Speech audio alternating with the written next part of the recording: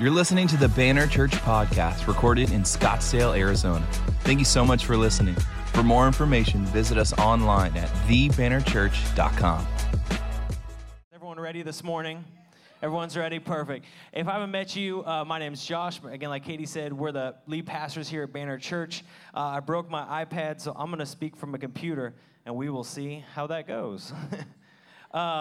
But I'm excited to share with you this morning because I really do believe in the sermon this morning, and I believe that God wants to impart some encouragement and some renewal to you. So here's kind of the deal that we have to make this morning, people of Banner Church. We're all in this together, right? That we're all seeking not just information, but transformation together. Amen? So if you're in this with me this morning, then can you just say amen? Amen. Good. I have a confession. I'm going to start out with this. I have a confession to make this morning, and that's that I think that I am a C-plus parent. I think that that's scary that only 4 of you laughed, because that means the rest of you agree. Thanks for the encouragement, guys. We're starting good. We're nailing it this morning. We got the table, everything. But I kind of feel like I'm a C-plus parent, and here's what I mean. Because when I was in school, C-plus meant you're passing, you're not super excelling, but you're also not failing. And that's kind of how I feel. If I was really honest, I got some A days, I have some D days, occasionally I have some F days. Is this feeding back? This is driving me crazy. Yeah, that's, okay, Nick, can you hook a brother up, man, and just bring this down? I'm only going to get louder anyways. All right. We're not even into the word yet. I'm already going to be screaming. But I kind of feel like that as a parent. And here's one of the reasons I feel like a C-plus parent. And that's because I lose my kid. Baby, if you listen to this 5 years from now, no people, but I lose my kid. And here's why. Toddlers have this amazing ability to go from the loudest creatures on earth to ghosts. Complete, total ghosts. And so they go from that to the great, like just nothing. And so what happens is I'm with my daughter, and she's like, Papa, Papa this, Papa, why are shorts short, and why are pants long, and Papa, why are this, and Papa, why is this, and Papa, this. She's this volume. Forever. Amen. And then they go from this high screaming volume to pure silence. And what that is that my child has disappeared into a rack of clothes. And so usually what happens is that I respond by, instead of looking near me, I kind of like look out as if my child is 6 feet tall and I was going to find her. And I just begin to scream her name. Has anyone any parents of kids, done the frantic run through the store screaming for your child? See, the negative of this is that what happens is if you lose or forget your child and you begin to scream for them like, Lucy May, she gets scared. Right? And so she gets more scared. So she hides in those like demon clothing rack containers that hide children and all kinds of germs. And she's in there with the germs and what I presume is only 20 to 30 other kids who are hiding from their parents. And there's this idea as a parent where I feel bad because I'm trying to do my best, but I kind of feel like I get a C-plus most times because I lose my kid. And, you know, again, if you listen to this in the future, baby, I love you. You're just sneaky. And they know tricks and they sneak away. And I think that's a funny thing about, like, as a parent, something I really feared was losing my kid. Like, losing her, I kind of, like, think worst case scenario sometimes in my life. So, like, losing her forever, you know, like, losing her and, like, where am I finding her? She just lives in Sears for the rest of her life and, you know, only eats what she finds in the break room. Because, like, losing a kid is kind of it's a fearful thing. I remember when I was on the soccer team, and we went and played in England, and we were American decent and British terrible. And I discovered over there, they're very good at that game, and we were not. And it's kind of like, and they looked at us 8th graders, there was 24 of us, and they said, listen, if you're not back to the bus by 1, we leave you. And I was like, sure you do. You cannot leave 24 8th grade American kids, just leave them in England. Because first of all, when you're in 8th grade, here's things you don't pay attention to. Anywhere you've been, anywhere you're going, or anything other than what you want to do right now. So I didn't know our hotel. I didn't know what city we're in. I was like, it rhymes with Liverpool. And I was like, I don't know. And so we go to this castle, and they're like, you can be here, but you got to be back to the bus by 2 p.m. By 2 in the afternoon. And the bus driver was one of those guys that had seen some stuff. Like, he was driving a bus, but it's like this dude had, I don't know, like what kind of war he fought in or something. But you got to be back by 2. And so what happened was 22 of us returned by 2 o'clock. 2 of us did not. Now, I was not one of those 2 because I'm not an idiot. But I got back to the bus, and what happens is at some point on the bus ride, the coach looks at a student and says, "Where are so-and-so?" To which the 8th grader goes, in classic 8th grader fashion, And they realize we have lost them because their whole job, they left all of their professionalism to the head count of an 8th grader. It was like, "Hey, Tim, count how many people are on the bus." And he's like, 1, 2, 3, 24, let's go, I'm hungry. And so they lost these 2 kids. And so what happens is one of the people gets off of the bus panicking because they've lost 2 children in a foreign country, and it goes and looks for them. 3.5 hours later, they show up to the hotel in a cab. The kids, not the adult, show up to the hotel in a cab, which I thought was amazing. We were from all over the country, and they had to be from like New York or something, because I'd never even seen a cab. And there's no Uber, nothing. They show up, and then the leader shows up like half an hour after them, just fuming. That kind of anger that it's like you no longer care what people around you think about you when it comes to like caring for children. You're just so angry and fuming and furious. And the reality is these kids were also frustrated because nobody wants to get left. Right? In a foreign country, nobody wants to get lost. Nobody wants to get forgotten. Even my daughter, when she runs away, at some point, she would realize, I have made a horrible decision. I am not self-sufficient, even remotely. I've not had candy for at least an hour, and I miss what I had. Right? At some point, she's going to realize, I have been forgotten. And there's really ingrained in all of us, whether we feel lost in a foreign country or we feel forgotten in a Walmart, whatever it might be, there's inside of us this desire that I don't want to be forgotten. And I don't want to be alone. And I don't mean like alone time. I think alone time is good. I enjoy alone time. The older my child gets, the more alone time I enjoy. And I enjoy my alone time, but that's not what I'm talking about. I'm talking about this idea of being alone, being forgotten. And I think that in our lives, we so often can feel forgotten. In the daily business of work and of life and of the go with the flow, and we wonder, does anyone know me? Does anyone see me? Does anyone care for me? Does anyone even remember me? Like if I didn't do things for people, would they even know what's up in my life? And we begin to feel so often in our lives forgotten. And kind of what sets up this psalm is that King David, I think, knew as much as most what it felt like to be forgotten. Are you with me this morning? That King David, he was anointed king. They didn't even remember him when it was coming time to anoint the king. When Samuel comes around to anoint the next king, Jesse brings in all of his kids except for David. They left him. They purposely left him in the field tending sheep. So before he's even anointed, he's forgotten. Then he's anointed king, but he's not really king yet. He's still kind of forgotten and put aside. Then he gets into the temple, or into the throne room, and he's in there with Saul, and Saul freaks out and kicks him out and chases him. He's in the wilderness. He's running from Saul, and he's wondering, God, why am I so alone? I thought I had a dream. I thought I was anointed. I thought I had a calling. I thought you called me to do something great, but here I am sitting in a cave totally alone. But what I love about David is that David learned more from the cave than from the couch. And in our life, can I tell you, you will learn more from the cave in your life than the couch in your life. From the comfort, you're not going to learn much. From the conflict, you will learn a lot. Some of you guys are like, I was learning this morning on my way here. And so David writes this Psalm 139 as, get this, a praise song in response to conflict in his life. He writes praise to God in response to garbage that is happening to him in his life and has happened to him in his past. He's writing this song, and the thing I like about music and I like about songs, I grew up playing music, and I love to write songs. Do you guys like this song that the worship band wrote? It was awesome. And I feel like you can always tell a song that's birthed out of authenticity. right? You can always tell like the ghost-written song and the authentic song, right? And we long for that in our lives, authenticity. And that's what Psalm 139 is.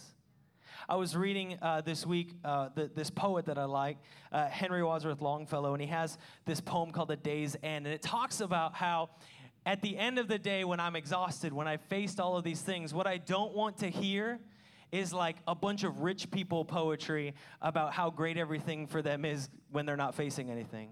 What I don't want to hear is a bunch of words and verses about how I should cheer up by people who aren't facing anything. I want something real, right? And so he says this, and I like this in the poem. Are you okay if I read you part of a poem this morning? We're like, oh, artsy church, okay. He says this, he says, obviously don't read from those lofty things. Don't read from, read me something good. He says, read from some humbler poet whose song gushed from his heart as showers from the clouds of summer or tears from the eyelids start, who through the long days of labor and nights devoid of ease still heard in his soul the music of wonderful melodies. Such songs have power to quiet the restless pulse of care and come like the benediction that follows after a prayer. This morning, what David's writing here is a song that gushes from a heart that has faced some things and had a revelation about who God is. And this morning, I want to read this psalm together. And my prayer and my belief is that we would have this revelation that David had that says, in all the places I've been, in all the things I've faced, God was with me and is with me and sees me and knows me and cares for me. Let's pray this morning. God, we thank you that we can gather here. God, we just rejoice. I echo the words of that song. Just holy are you, Lord. We declare your goodness in this place. We thank you that as we gather here to hear your word, that you've already begun to speak to our heart. And so, God, we just open it up and say, God, do what you will. Have your way. In Jesus' name, amen. Well, if you brought your Bible, go ahead and open to Psalm 139, starting in verse 1. If not, the words will be on the screen. We'll have that available for you. Now, we're going to read that together. I'll read it out, and you follow it.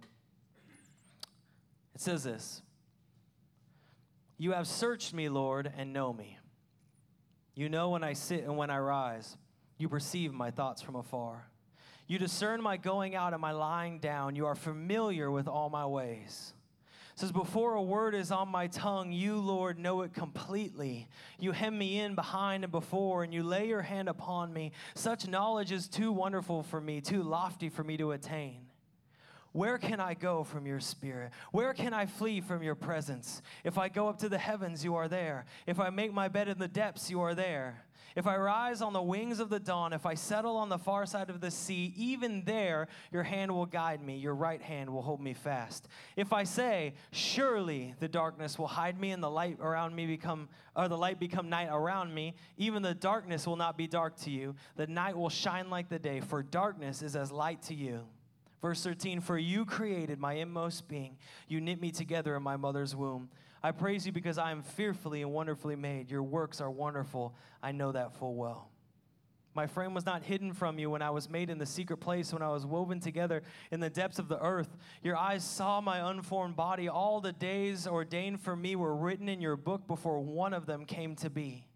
How precious to me are your thoughts, God. How vast the sum of them.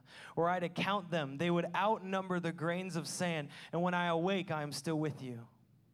If only you, God, would slay the wicked away from me, you who are bloodthirsty. They speak of you with evil intent. Your adversaries misuse your name. Do I not hate those who hate you, Lord, and abhor those who are in rebellion against you? I have nothing but hatred for them. I count them my enemies. Took a weird turn there, right? Search me, God, and know my heart. Test me and know my anxious thoughts. See if there's any offensive way in me, and lead me in the way everlasting. What David's sharing here is things that he has learned about the Almighty God, whether he was in the throne room or in the cave, whether he was lounging or he was running. Here is what he has learned about God. And what he's trying to do is reframe our perspective, not just for information, but like I said, transformation, so that our hearts would be changed and we would begin to see God for who he really is. And so here's what David learned. Are you guys ready for this morning? 3 things this morning that David learned about God. Are you guys ready? Amen. Turn to your neighbor and say, I'm ready. Turn to your other neighbor, the slightly better looking one, and say, I'm also ready. Some of you had a choice to make and you chose wrong. You're going to be fighting in the car ride home. That's okay. Covers a multitude of sins. The first thing this morning is that the all-knowing God knows me. The first thing that we see when we look at Psalm 139 is that the all-knowing God knows me. You have searched me, Lord, and you know me. See, God knows everything. But it doesn't stop there. Get this and follow me in this understanding that it isn't just that God knows everything, but that he knows me. Right? It isn't just that God knows all that there is to know. It isn't just that, which is amazing and powerful, but he knows me. I am included in that. He knows my heart. God knows everything that could ever be known, everything that was, everything that is, everything that will be. He knows, which can be kind of scary when you remember your thought life from the week. You're like, oh, he knows that? Yes, he does. But God knows everything. Every thought in the universe, every moment, every plan. And this scale is massive. Think about that. Every dream, every schematic, every chemical composition, the nature of everything in the world. He knows everything in the universe, but he also knows you. He knows you intimately. He knows who you are. And I think if we were honest, we would probably ask ourselves, if we tried to grasp the size of how big and mighty and powerful God is, we'd be like, really? He knows me? Have you seen me? Really, that big God who knows everything? He has the thought or the time to think of me. I'm small, right? I'm nothing. Who am I that God who knows all things, who knows where all atoms in the entire universe are, would know my thoughts, would know my dreams, would know my heart?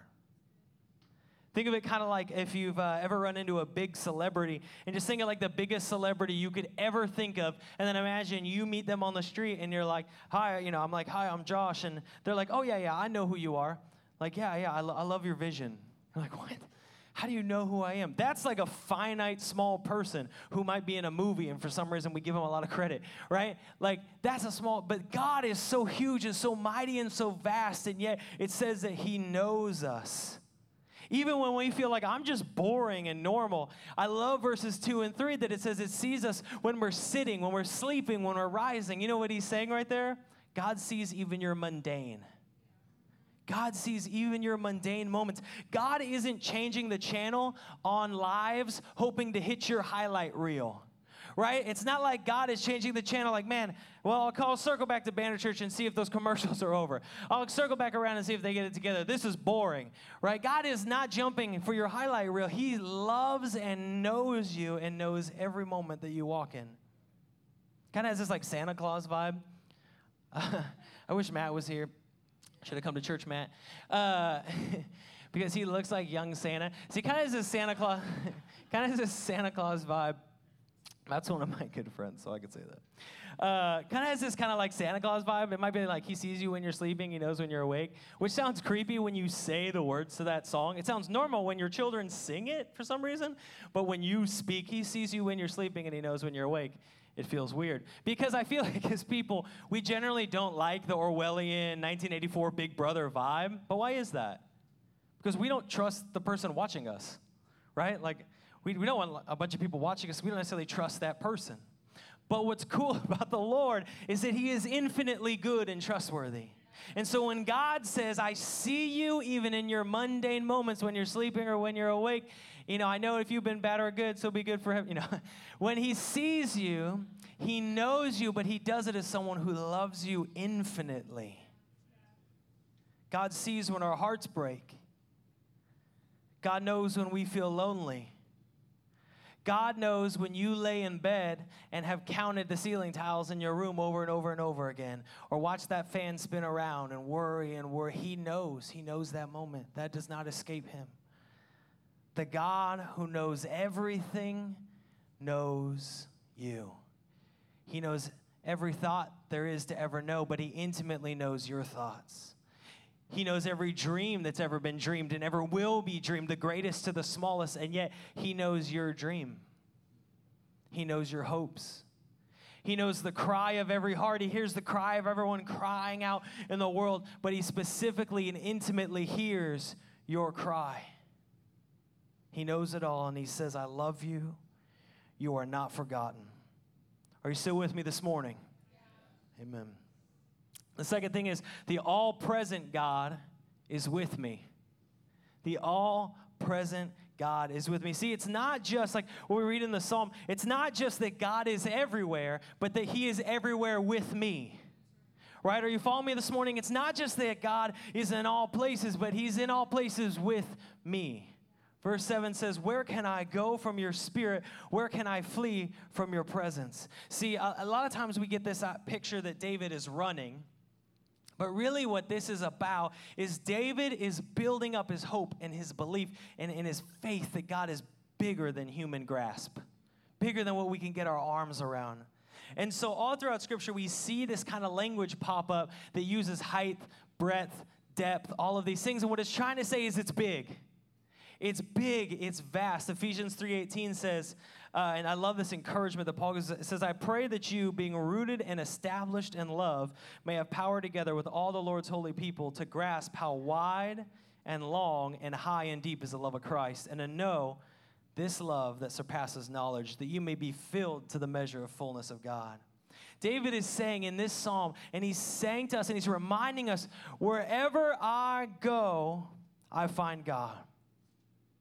If I follow the steps of life down into the dark places, I still find God there. I could come down these steps into the darkness, and when I sat right here, I would look to my right, and I would still find God has not left me. He uses this phrase, when I go down into the depths, your Bible might say Sheol, and that really specifically or literally means the grave or the afterlife. And now, David never met Jesus, but he knows something really special here that I hope you know, is that we serve a God that even goes to the grave.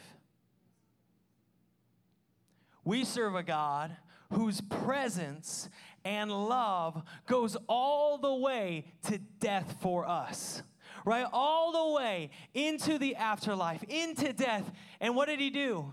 He defeated it. Right, we serve a God who says that the earth, nothing in this world can separate me from the love of God. That the grave, even death itself, could not separate it. So when I go down even unto death, what seems like a death sentence, that God is still there. He has not left me. He has not forsaken me. Your love pursues me to the grave, and then you know what it does when it meets it there? It defeats it. Romans 8:38 through 39, I encourage you, great scripture to commit to your heart, to memory. It says, for I am convinced that neither death nor life, neither angels nor demons, neither the present nor the future, nor any powers, neither height nor depth, nor anything else in all creation will be able to separate us from the love of God that is in Christ Jesus our Lord. Amen this morning? Amen. If you don't get anything, just get that scripture and just dwell on it. God, I don't know if you're with me. Nope, hit that again. God, I feel like I messed up. Nope, come back to here again. Romans 8, nothing can separate us from the love of God. God is everywhere, but he's everywhere with me. When I'm in the dark, you're with me. When I'm in the hospital, you're with me. When I'm at work and I feel like everyone's just ignoring me and I'm all by myself here, nobody even likes me here, you're still with me. When I'm on top of the world, you're with me. There's nowhere I could go to escape your presence. You are with me. No place that can separate from your love. I kind of feel like life, we often get this idea that we're running from God in this scripture, and that means like, oh, no matter where I run, God, can I say, I feel like life, we could all agree, doesn't need your help running to make life difficult. Like life just is kind of a pain, like sometimes. On its own, it doesn't need your help. And so I feel like the Lord wants me to encourage someone this morning that it's not that you've run, or it's not that like you just dragged off or sulked off somewhere, but that life has just been beating on you, and that God is saying, I know you feel like you're in Sheol right now, that you're just in the grave, but I want to tell you that I have not forgotten you, that you are not forsaken, that I see you and I know you this morning. I'm with you. You might feel in the depths, but the presence of God is with you. The third thing this morning, is everyone still with me? We're still rolling? Good. Third thing is the all-powerful Creator cares for me.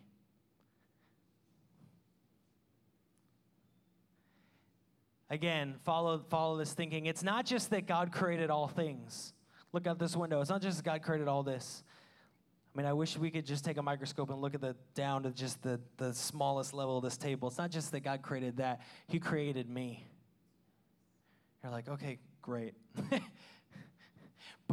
but I think sometimes we forget that how crazy is it that the God who created the universe, who spoke the universe into existence, all that power, all that strength, every atom, every cell, the earth and everything in it, galaxies so big and so vast that the farthest reaches of human capacity have only been able to get like little tiny, tiny snapshots of them. All of that, he spoke that into being. All of that, the God that created you. The God that made all of that. David laid under the stars and he looked up at the stars. Have you ever done that and just felt so small? You're just laying there like, oh my gosh, like really? I feel so tiny just seeing millions and millions of stars. When we hiked the Grand Canyon, I didn't even know there was that many stars. I mean, I'm from Washington. I rarely ever saw stars till I moved here. I was like, that's how many there are? Oh my gosh. Like, that's the sun, you know. But when we look up and we see just the infinite nature, the power of who God is, we feel small, but in a really special way, that even small us on this tiny rock that floats throughout the universe, this tiny, tiny, tiny, tiny thing, that he created me. Verse 13, I love it. David says, for you created my inmost being. You knit me together in my mother's womb. I praise you because I am fearfully and wonderfully made. The all-knowing and all-present God cared for me even in the womb. Why is this important? It's important because we so often think we have to earn God's love. We come from a culture that says what you do defines your value. But what's cool about the Lord is he loved you before you had anything to even give. Before you had made any choices, good or bad. He loved you knowing all the good and bad choices you were going to make. Before that, before you could decide whether or not to even be a recipient of his love, he loved you. You didn't have to show value. You didn't have to prove something to him. You didn't have to get worked up. From the very beginning, God loved us, and he loved you. He cares for us because he loves us. One of my favorite scriptures, Ephesians 2:8-10, it says this. It says, God saved you by his grace when you believed, and you can't take credit for this. It's a gift from God. Salvation is not a reward for the good things we have done, so none of us can boast about it. For we are God's masterpiece. He has created us anew in Christ Jesus so we can do the good things he planned for us long ago. I love that. I like how Paul writes. It's just so real. But we are his masterpiece. Have you thought about that lately? That you're God's masterpiece? Some of us are like, no. That you're God's masterpiece.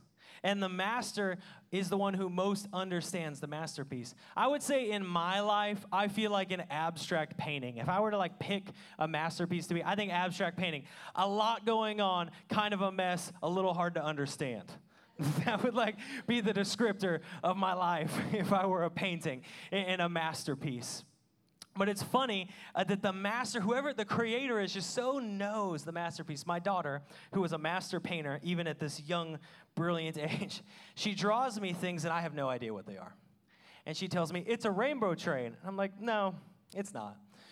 I don't tell her that. Oh my gosh, no. People are like, you're a D parent. I know. I don't tell her that. I tell her, oh my gosh, it's so amazing. And she explains to me, she's like, this is a dog and a house and a princess and a rainbow princess and a rainbow dog. And we're really into rainbows right now. And she tells me all of these things. Every little stroke, it kind of means something to her. It's absolute gibberish to me. I love you, baby. But it's just chaos. But it means something to her. One of my favorite paintings I had him bring up is this Joan Mitchell painting. And again, when I share with you art, don't like Google this person and look up like public policy. I don't know what they've said about the government. Just enjoy the painting. Oh, it's all stretched out. Well, that's fine. You still get the idea. So this is a really cool Joan Mitchell painting. It looks really cool when it's the right size. But I love this painting because it's really interesting and it's got a lot of energy. And, abstract art's kind of like hit or miss for me. But what I think is interesting is Joan Mitchell painted this painting. It's 4 panels, 1, 2, 3, 4. And what's cool about it is that she knows everything that's going on here, right? There's no brush stroke on this painting. It looks like absolute chaos to me. Like, if I was like, teach me how to do this, she'd be like, I don't know, just throw your brush at it. But it's really cool, but no stroke on here is like a surprise to her. Like, no one came in and, hit it with like a little of this orange. She's like, well, I got to roll with it now. Now there's purple. Like, she knows the purpose, the meaning, the reason, the goal for this masterpiece. Do you understand what I'm getting? She knows nothing, as even a finite person, nothing about that piece of art escapes her. Nothing about that piece of art is beyond her. Some might see that as a mess, but to her it has purpose. Sometimes I feel like a mess. Anyone ever feel like a mess in your life? But what's cool about us is when we see a mess, God sees a masterpiece. When you look at your life and you see this, and you're like, oh my gosh, like, am I even under control? I just feel like a cat that they've tied paintbrushes to and ran it across a canvas. Like, that's my masterpiece. It's just pure chaos. When God looks at you, he doesn't see a mess. He sees a masterpiece. He sees the person that he knows, that he loves, and that he created. And the Creator knows the masterpiece. And hear me this morning. Hear my heart. Hear my plea with you, because this will change your life. You are not a mistake. And you might have done some things that were mistakes. You've made some mistakes, but that doesn't assess your value. You are not a mistake. You're a masterpiece. Turn to your neighbor and say, I'm a masterpiece. Oh, come on. Turn it like you mean it. I'm a masterpiece. Yeah, you're like, that's a little cocky, and I don't know her. Well, you might hit it off. We're church of a lot of young adults. They're always getting together. Never know. I'm a masterpiece. See, what David is trying to say in this is we change the way we see ourselves and that we are God's masterpiece, that he created us, that he cared for us. Even when we had what the world would deem as value, he valued us so deeply. Did you know he sent his son to die before you were even created? Before you even a thought of a thought of a thought of a thought of a thought of a thought, he sent his son to die for you. And you say, well, you don't know what I've done. Like, he knows, right? We covered that first. He says, you're my masterpiece.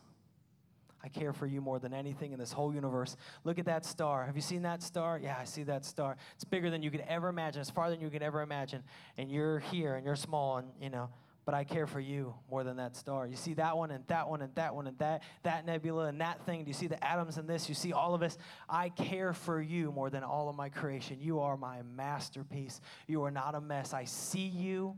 I know you. You are not forgotten. I desire to dwell with my presence with you because I'm not dwelling with a mess. I'm not living with a mess. I'm living with a masterpiece, and I just want to be with you, and I want to commune with you. You're meant to be with me. You're meant to dwell with him. You're meant to sit in his presence, not to be cast aside in a storage room like a mess. You're a masterpiece that's meant to be placed there to celebrate his goodness, the hand of the Creator. Nobody celebrates the canvas that a painting is made with. They celebrate what the maker did. And God is trying to do something in your life to make you a masterpiece, but you got to break loose of this idea that he's far from you and realize that he's near to you right now, and he wants to say, who's my masterpiece, and do they want to spend some time with me? Oh, yeah, you can still clap. It's cool. I know we're not that Pentecostal, but we can still clap about stuff. Yeah, there we go. We'll get there, guys. We'll be Pentecostal church. Give it a couple more weeks. People will be falling down and no. But I love this church, that we have an all-knowing God who knows us. We have an all-present God who is present with us in all things. And we have an all-powerful Creator God who created us, cares for us, and loves us. And this is what David is trying to say. When David has this revelation here in Psalm 139, it changes his heart. It shifts his heart. It informs his heart in just a couple ways. I'm going to share with you real quick and we're done. Just a couple, 5 minutes and we're done. This is the revelation that changes character. This is how we respond to this reality, that we have a God who sees us, knows us, loves us, cares for us, desires to be with us. The very first thing, if you're taking notes, write this down. And this is my encouragement. This is my renewal to you. How do you respond to this psalm this morning? One is to be comforted by his character. Be comforted by his character. Verse 17, how precious to me are your thoughts, God, how vast the sum of them. Were I to count them, they would outnumber the grains of sand. Another way to say this is, how amazing are your thoughts concerning me? That's what he's saying. Wow, God, it's crazy that you think about me. Let me let you in a little secret this morning. God thinks of you often. I don't know if you knew that. It's in his nature to lovingly pour his affection on you, to think of you. And sometimes you're like, I think he might have missed me. But he does. He thinks of you. He cares for you. He loves you. The character of God isn't one that just puts up with you. It's like a loving husband who just longs for his bride. Longs for them to be victorious, to be loved, to be cared for, to be nurtured. That his thoughts are for you. That he sees you, even when you're fighting enemies, that when you feel far off, when you feel lost. In Deuteronomy, I love that he gave the encouragement to his people. Do not be afraid or terrified, for the Lord God goes with you. He will never leave you or forsake you. His thoughts are always for you. Be comforted by his character. When you feel like you're all alone, seek his presence, because when you get into his presence, when you encounter God, what you realize is I can be comforted in the most uncomfortable situations, and I can encounter a good God when I feel like there's nothing good around me. Be comforted. The second thing this morning, everyone still with me? I know it's a little warm. It's even warmer outside, so just embrace the 80 while we have it. Is find strength in his justice. Did anyone, when we were reading the psalm, think, wow, that kind of took a turn, right? Do you think back to what seems like an hour ago for some of you, and think about that shift, right? It was like, God, you're so amazing. Kill my enemies. And you're like, whoa. Like right in the middle of the psalm, he just jumps to, if only you, God, would slay the wicked. Away from me, you who are bloodthirsty. Just imagine that bridge. Like Gianna gets up to do a new song, and it's like, holy are you, God. Kill all the wicked people. Like, slay them. Something about blood. You guys would be like, what church did you invite me to? This is out of control, right? Because it does feel like a little bit of a shift. Like, God, we love you, and just kill some people. You know, it's like, it's a strong contrast. Amen? Right? And sometimes we just bounce over like, yeah, that's Dave. That's the Old Testament. It's just bananas.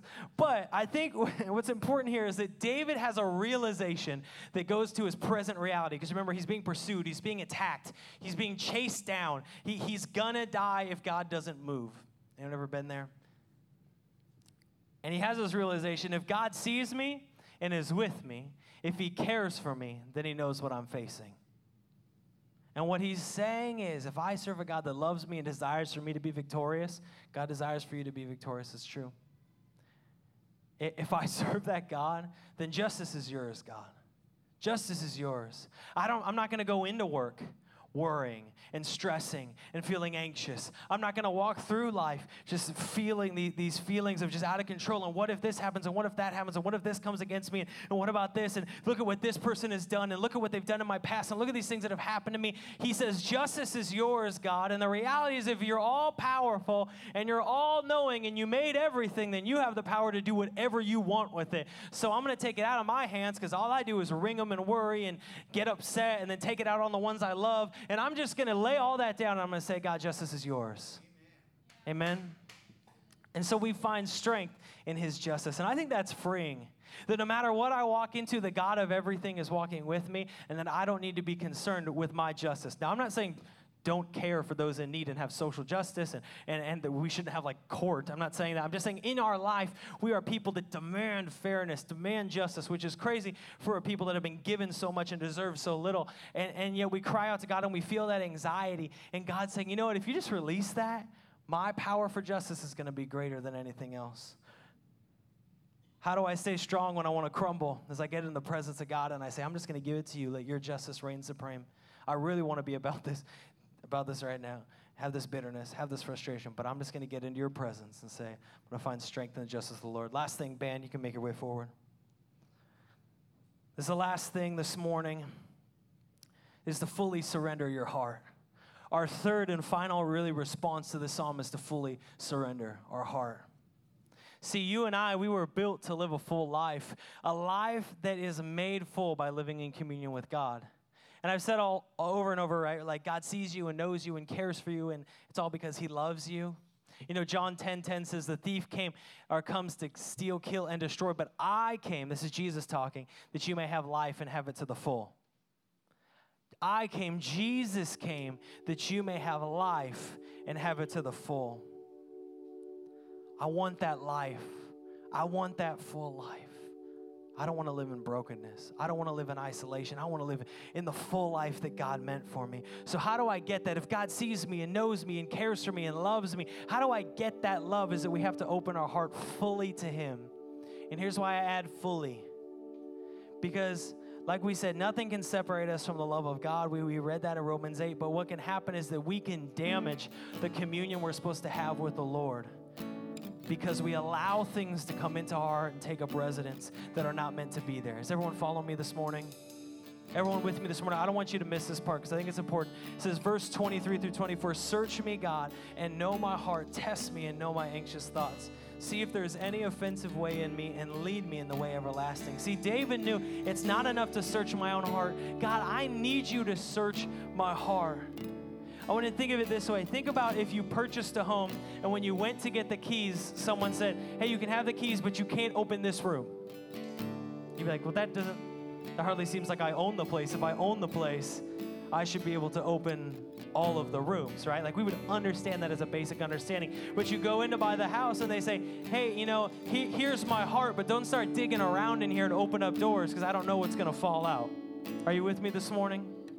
Say, here's my heart, but you know what I'm going to do? I'm going to let my old junk crash in the back room. So you own the house, but you have a surprise Airbnb for the foreseeable future who's just going to live back there. Or, hey, you can have my heart, but just don't go into this closet of lust. Now, it might just spring open occasionally and just vomit all over our life, but you know what? Don't go in there. Don't deal with it because I don't want to, because that would suck and it'd be painful.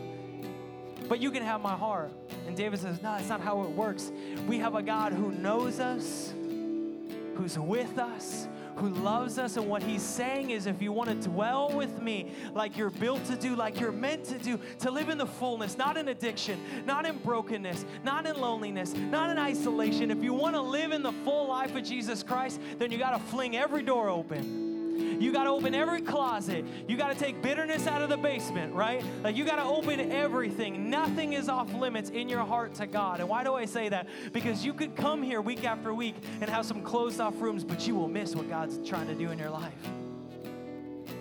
I meet with people that come to church often, but never open the doors of their heart. They never receive the fullness, and they wonder why it's just not working for them. And it's because you want someone to own what you refuse to give up the keys to. Are you with me? Are you following me this morning? This is the character of God. It says, Jeremiah 29:13, and now this is a promise for Israel, but again, this is reflecting the character of God. It says, you will seek me and find me when you seek me with all of your heart. Hear me again this morning. You will seek me and find me when you seek me with how much of your heart?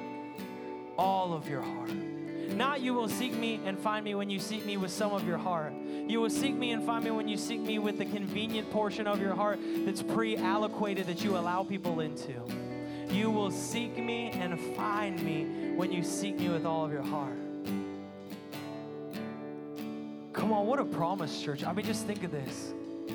That we have this treasure that we could never buy, never earn, never make, never create. We have this blessing of communion with God. You and I were like, everything still does what it's supposed to do. Bees still buzz, you know, trees still grow. They all do their thing except for us. We were meant to be in communion with the Lord, to live with him in his presence. And we just kind of took that and we threw it in the ground. And God is saying, listen, if you would seek me with all your heart, what you're going to find isn't a bunch of religious rules, isn't a bunch of having to go through this to get this, isn't a bunch of proving your value. What you're going to get is the unconditional love of Jesus Christ. The unconditional love of God. A God that knows you and he knows everything and he still loves you. A God that sees you and he sees everything, even what you will do, and he still loves you and he cares for you. You are his masterpiece. But we have a choice this morning. We always have a choice.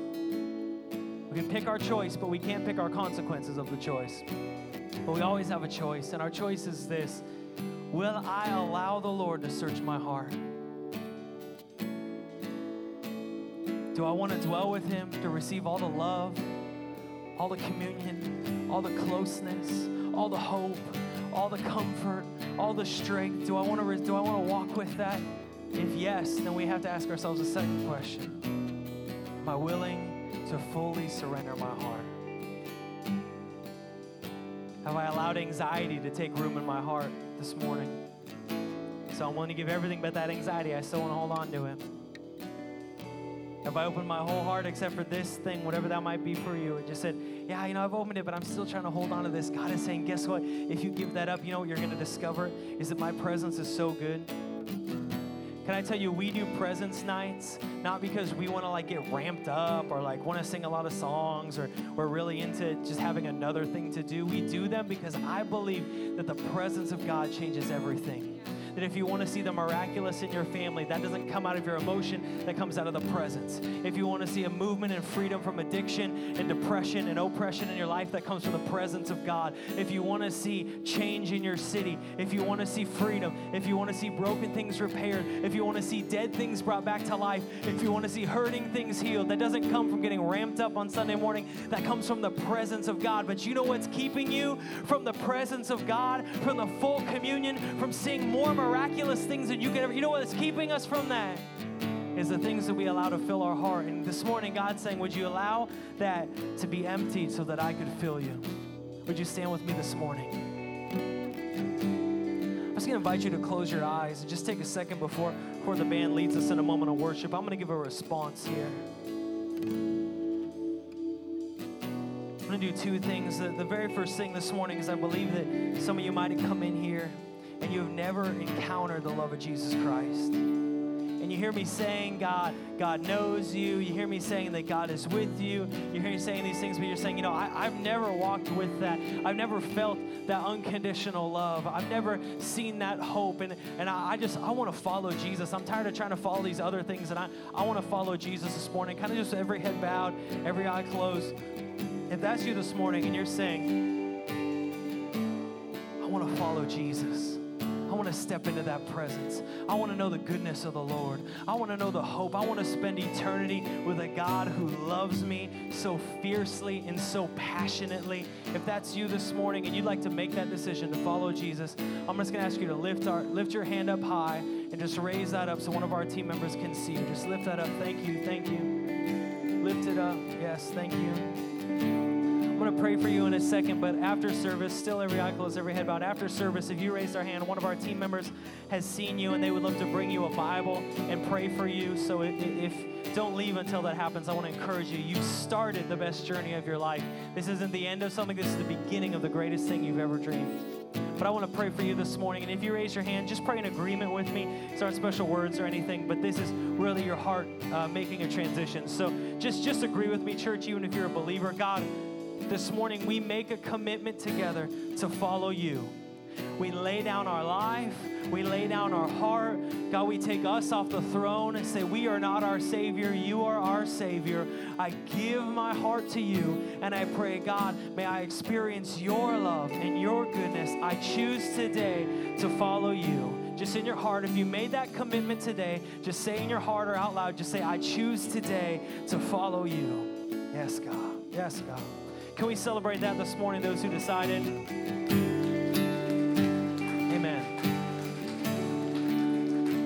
I just love that God's getting people saved in this tiny church. It's good. It's awesome. That's how we know it's God, because none of us are that good at this yet. This morning, I believe that God gave me a word for some of you that you came in maybe feeling forgotten. And this morning that God is trying to encourage you and empower you that you're not forgotten. But he has a question. Are you willing to lay down your full heart? Are you willing to lay down your full heart? Are you willing to lay down your heart and allow God to fill you? Stop trying to fill it with other things. Stop trying to just power through. Stop trying to just like, muscle it up and make it, but are you willing to just lay down your heart, say, God, take every part of my heart. You don't have to have every answer, figured out, know every part of the Bible, memorized every book. He's just saying, who this morning is tired of doing it alone and would rather have the presence of an almighty God who not only created everything, he created me, who not only is everywhere, he's everywhere with me, and not only knows everything, but he knows me. Who wants that this morning? And he's asking you. So I'm going to ask you to do something this morning. And I like to do these bold things because I believe a step of boldness is good. If this morning you are willing and bold enough to say, God, I lay down my full heart to you, my full heart, every part, I open every door to you. God, I desire your presence. I desire you. I need to be filled with you, nothing else. I don't want another substitute. I just want you. If you're willing to say that this morning and you need to lay something down or whatever it might be, I'm just going to invite you to make your way forward. You're saying, God, I lay down my full heart to you this morning. God, I'm going to make a bold step and I say, I lay down my heart to you. I lay down my being to you, God. I don't want it to be about me. I don't want it to be about my strength, but I lay down my heart to you. Lay down my life to you. God, fill me. I desire your presence. You're saying this morning, I desire the presence of God. I desire the presence of God in my life. I want to see more of your presence. I'm just going to invite you to take a step. Thank you, brother. I'll just wait here a second. Let's wait here a second this morning. God's calling some of you this morning. You desire his presence, but he's asking you to take a step. And it's scary. It's not in your character. It's not in your DNA to step out and have everyone see you. But he's asking you right now, how bad do you want it? Do you want the freedom? Do you want the presence? Do you want the fullness? Because he's asking right now, who wants? Who desires? Who's saying, I want to see more? It all comes from his presence. Who wants it this morning?